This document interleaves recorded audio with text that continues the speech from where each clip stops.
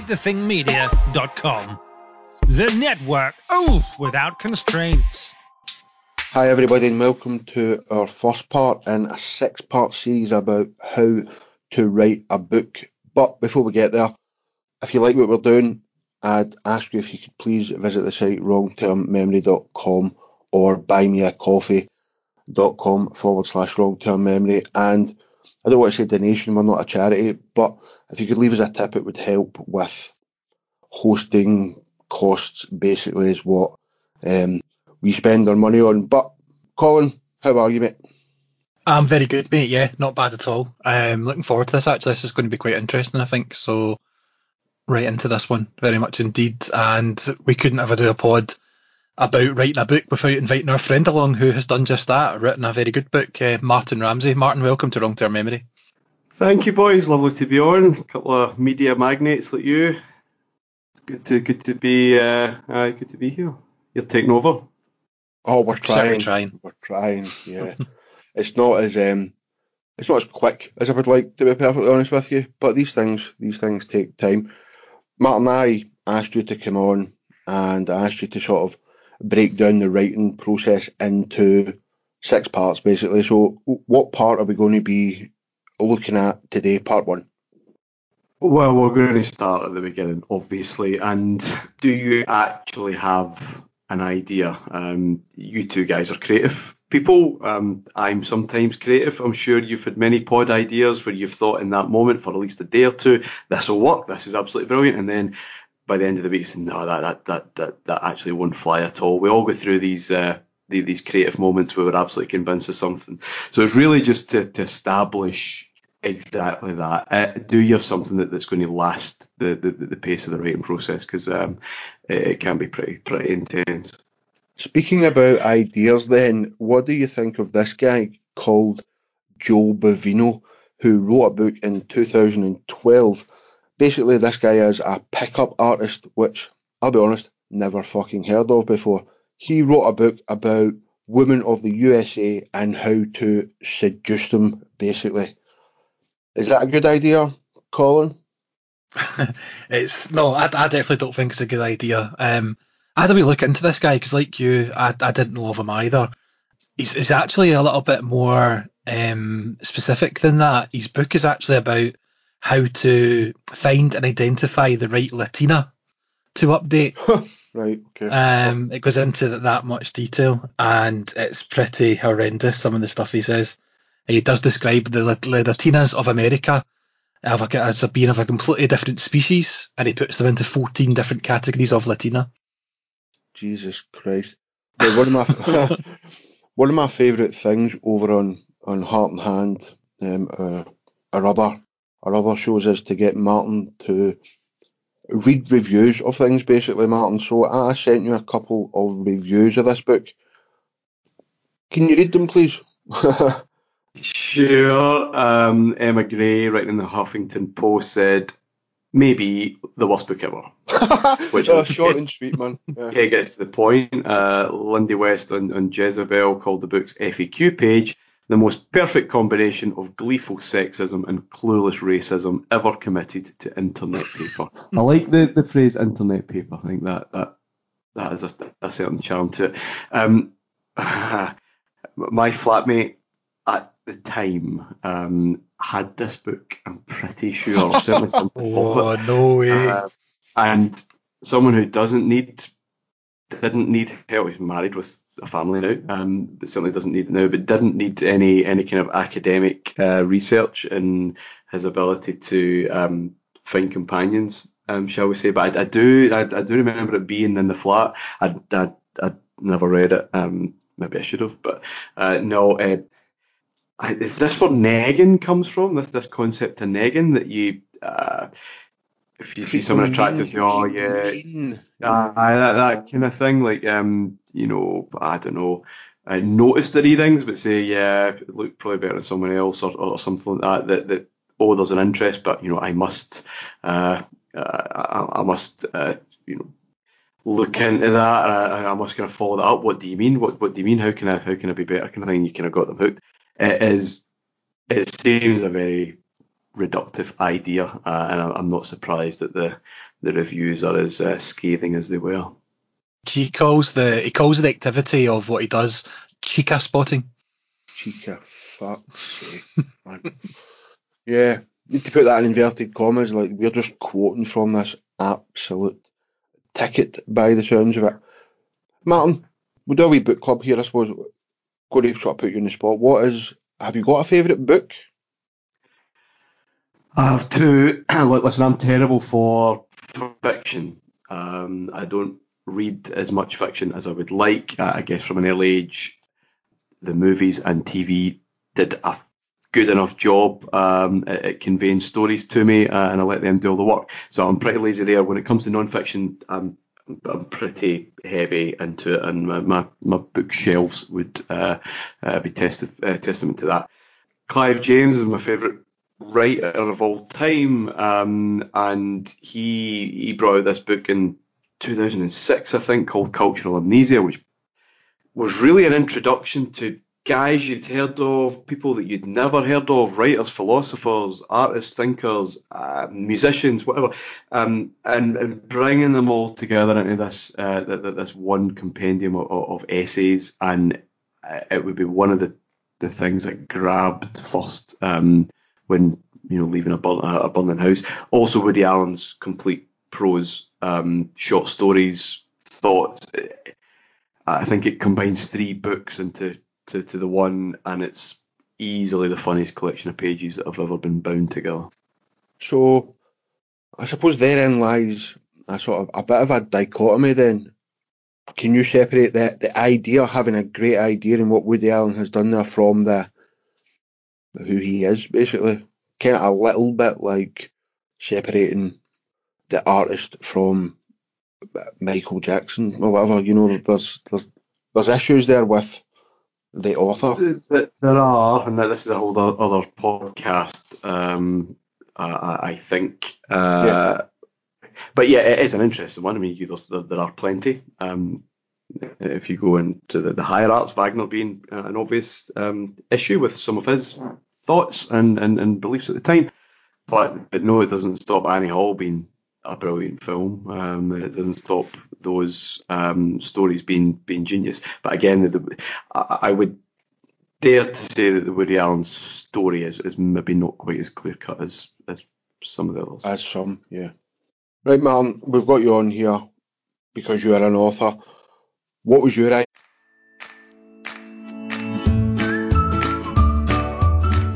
Hello friends, Colin here, the looks, the charm and the brains behind Wrong Term Memory. Just wanted to pop in and interrupt your listening pleasure to let you know about our Patreon and some changes that we've made to it recently. We've now introduced a £1 tier where you get absolutely hee-haw other than the sense of achievement that could only come from supporting two great guys like myself and Jack. We've also reduced the price of the two top tiers by £1 on each of them, just because we appreciate life is a little bit shit just now, and if we can make things a little bit better for people, then we will. So check us out at patreon.com/wrongtermmemory, and you'll be able to get early access to shows, ad-free, and lots of bonus content. Yeah, tell us about your book, basically, because we've not mentioned it yet. Yeah, I'll try and be quick on this. My book's a football one. It's about Rangers. It's called the 50 Greatest Rangers Games. It came out of a podcast. Of course, we have podcasts on the same network in Heart and Hand. And my one was about Rangers games and having someone on that had been to that game or Rangers games of the past and try to get their experiences of that and reassess, reevaluate the game in particular. And by the end of 2018, I'd done about 50 of these shows, and I'd done a lot of work on this. There was a lot of work, and a lot of notes been taken, and a lot of these perspectives kind of collected. And I produced a series of shows before Christmas of 2018 called the 50 Greatest Rangers Goals, where we got our listeners to vote. And we put these shows out before Christmas, and they were, I think, quite successful, quite a big hit. So I knew that in 2019 I would do the same the following Christmas, but for games. And it, don't know how, it just came to me one morning at the start of March that year. I've written, or I've so many notes, I've got so many conversations about some of the games that would feature. I'm sure maybe there's a book in it. maybe there's a way of kind of collecting a lot of the work that I've already done and would continue to do. Maybe there's something in this. I asked our mutual friend, David, and he said, no, I don't think so, mate, which was very helpful. But I went to the publisher anyway and said, look, here's where I am, here's where Heart and Hand is, here's where maybe the exposure is. Is there something in this?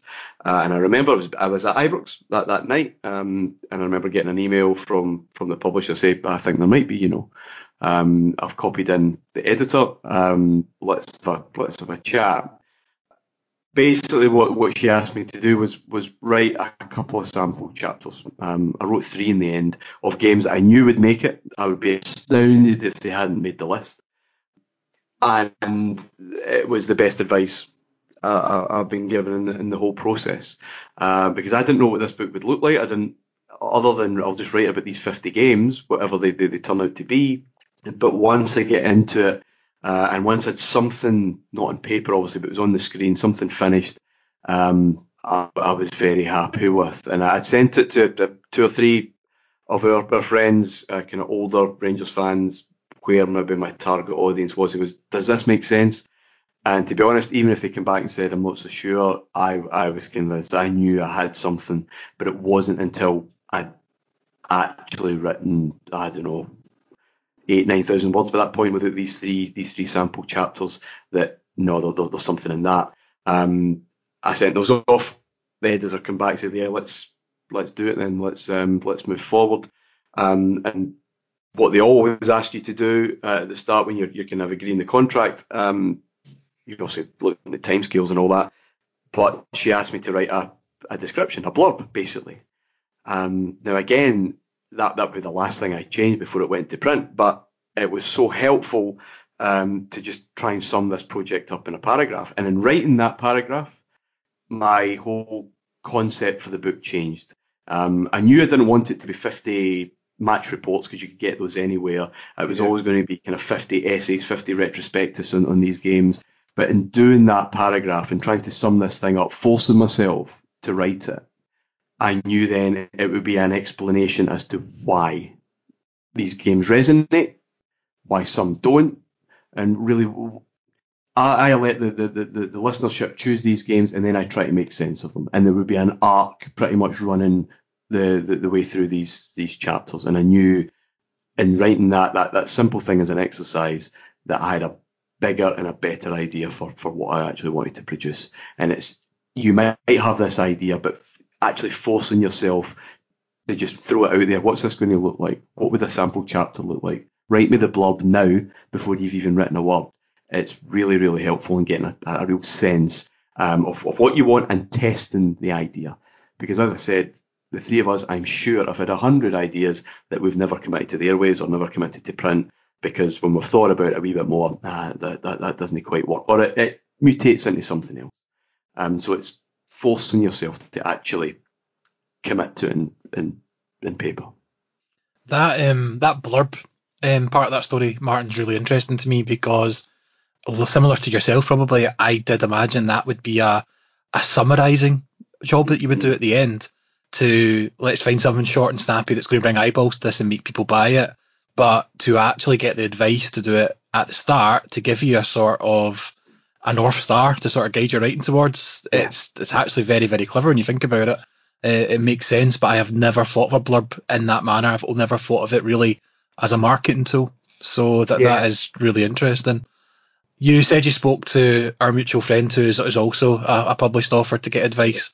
Turns out his advice wasn't very good, but I'm a big fan of advice. I don't think anybody ever really comes up with anything brand new or truly original. There's always somebody that's done something similar or has some advice. So I'm a big fan of taking on feedback, taking on other people's ideas and trying to manipulate them and change them around and think of some offshoots from them, sort of thing. Found some examples of advice given to authors. Quite keen to get your idea on them. The first one is rejection is part of a writer's job description. You'll get it from reviewers, readers, editors, bookstore owners, advertising newsletters, and even your brother-in-law. Get used to it. Or your friend. Yeah. Yeah. How did that come into your process? Because I don't know. I think this was the first book you ever tried to do, and it became a book. So maybe rejection wasn't such a thing for you. Not in that literal sense. The first publisher I went to, they picked it up. So yeah, there's no J.K. Rowling story here. Sadly, not either in the bank account mistakes. So no, but the advice is solid just in terms of that process that I was talking about, shaping that idea, because it wasn't how I envisaged it in March. I mean, this deal was agreed at the end of April, right? Easter weekend. So that's the best part of 2 months of passed since I first thought of this in the shower, and then sending something back in a contract that this is what it's going to look like. And you can't be too precious about it, and you can't be too fixed to it, because you will. There's a good chance you'll come out with something better if you do listen to that, or someone says, I'm really sure this is going to work. But you're right, in my one experience of doing this, or I've got my second book commissioned now, but I've not had that immediate rejection, no. But the other, see it as a challenge, because you might have to adapt a wee bit. yeah, the other big sort of advice that seems to get parried about as well is write what you're passionate about, follow your passion, write about what you know. I hope you don't mind me asking, you are quite a cunning linguist, Martin. You are very good with words at putting your point across. So do you agree with that? Do you think you could create a book as intriguing and as interesting to others if it was a book about Raith Rovers or Shrewsbury Town?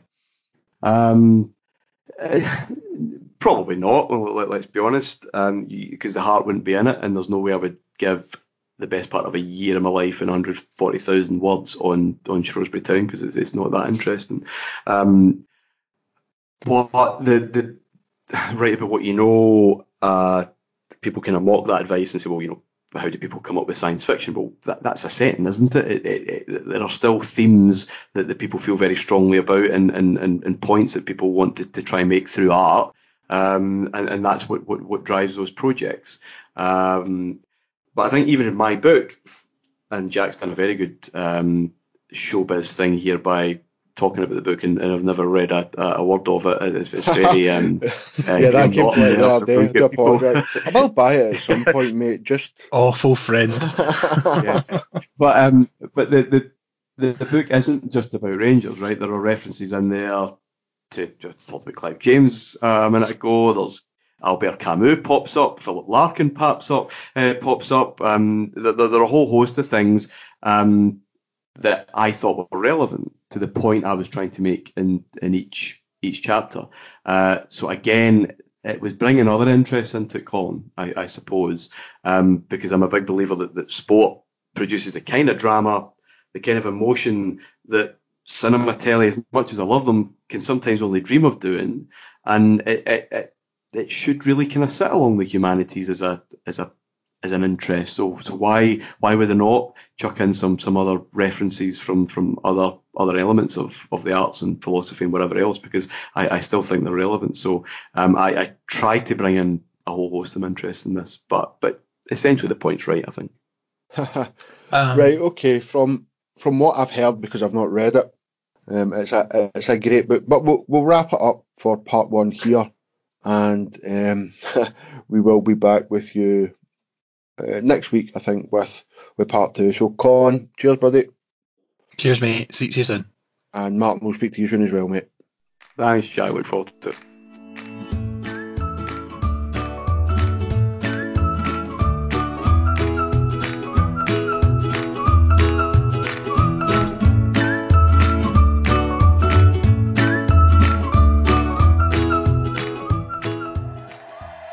Browse only the best pods in the best network. QuiteTheThingMedia.com